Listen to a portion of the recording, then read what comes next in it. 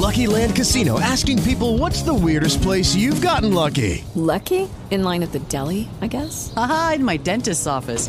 More than once, actually. Do I have to say? Yes, you do. In the car before my kids' PTA meeting. Really? Yes. Excuse me, what's the weirdest place you've gotten lucky? I never win and tell. Well, there you have it. You can get lucky anywhere, playing at LuckyLandSlots.com. Play for free right now. Are you feeling lucky? No purchase necessary. Void where prohibited by law. 18 plus. Terms and conditions apply. See website for details.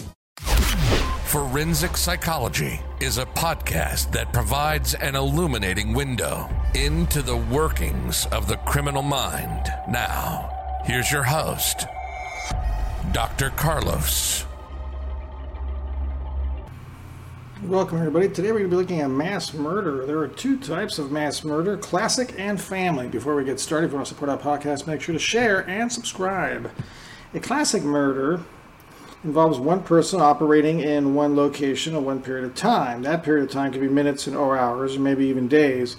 The classic mass murderer is usually described as a mentally disordered individual whose problems have increased to the point that he acts against groups of people unrelated to these problems. So he's basically displacing his anger from the object that he really has it to. We saw this with Edmund Kemper, who really hated his mother and wanted to kill her, but he couldn't. So he killed a slew of other women. Sometimes they represented his mother in certain ways, and then at the very end of his killing, he killed his mother, and that actually finished his fantasy. But that doesn't always pan out for everybody.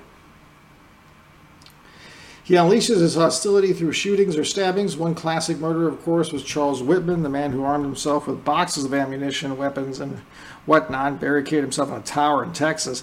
He opened fire for an hour and a half, killing 16 people and wounding 30.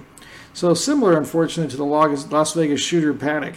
He was stopped only when he was killed during an assault on the tower.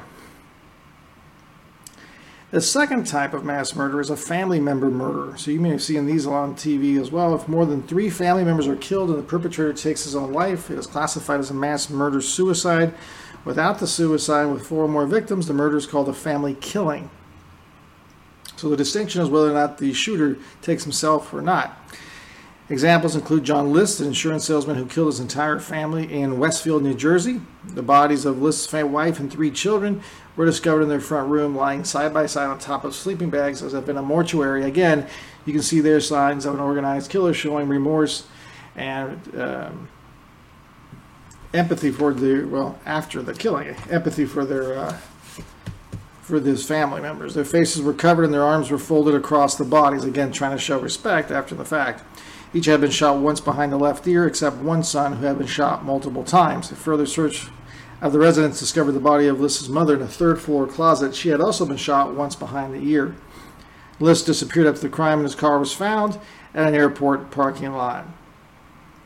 So the interesting thing about List is he actually separated his mother. So he didn't give her the respect, he actually hit her. So you have a combination of an organized killer and a disorganized killer, because the disorganized killer leaves the bodies there, a lot of times poses it. So we saw that in the beginning here. So kind of complicated. Sometimes you get these mixed killers, and not necessarily, well, it's a serial killer, but still you can see kind of an overlap a little bit between an organized killer and a disorganized killer. In another family case, William Bishop beat to death his wife, mother, and 3 children at their residence in Bethesda, Maryland. He then transported them to North Carolina in the family station wagon, where their bodies, along with the dogs, were buried in a shallow grave. He was under psychiatric care and had been prescribed antidepressant medication. No motive was ever determined. Another type of multiple murders are spree and serial.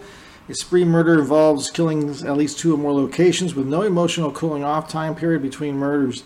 The killings are the results of a single event, which can be of short or long duration.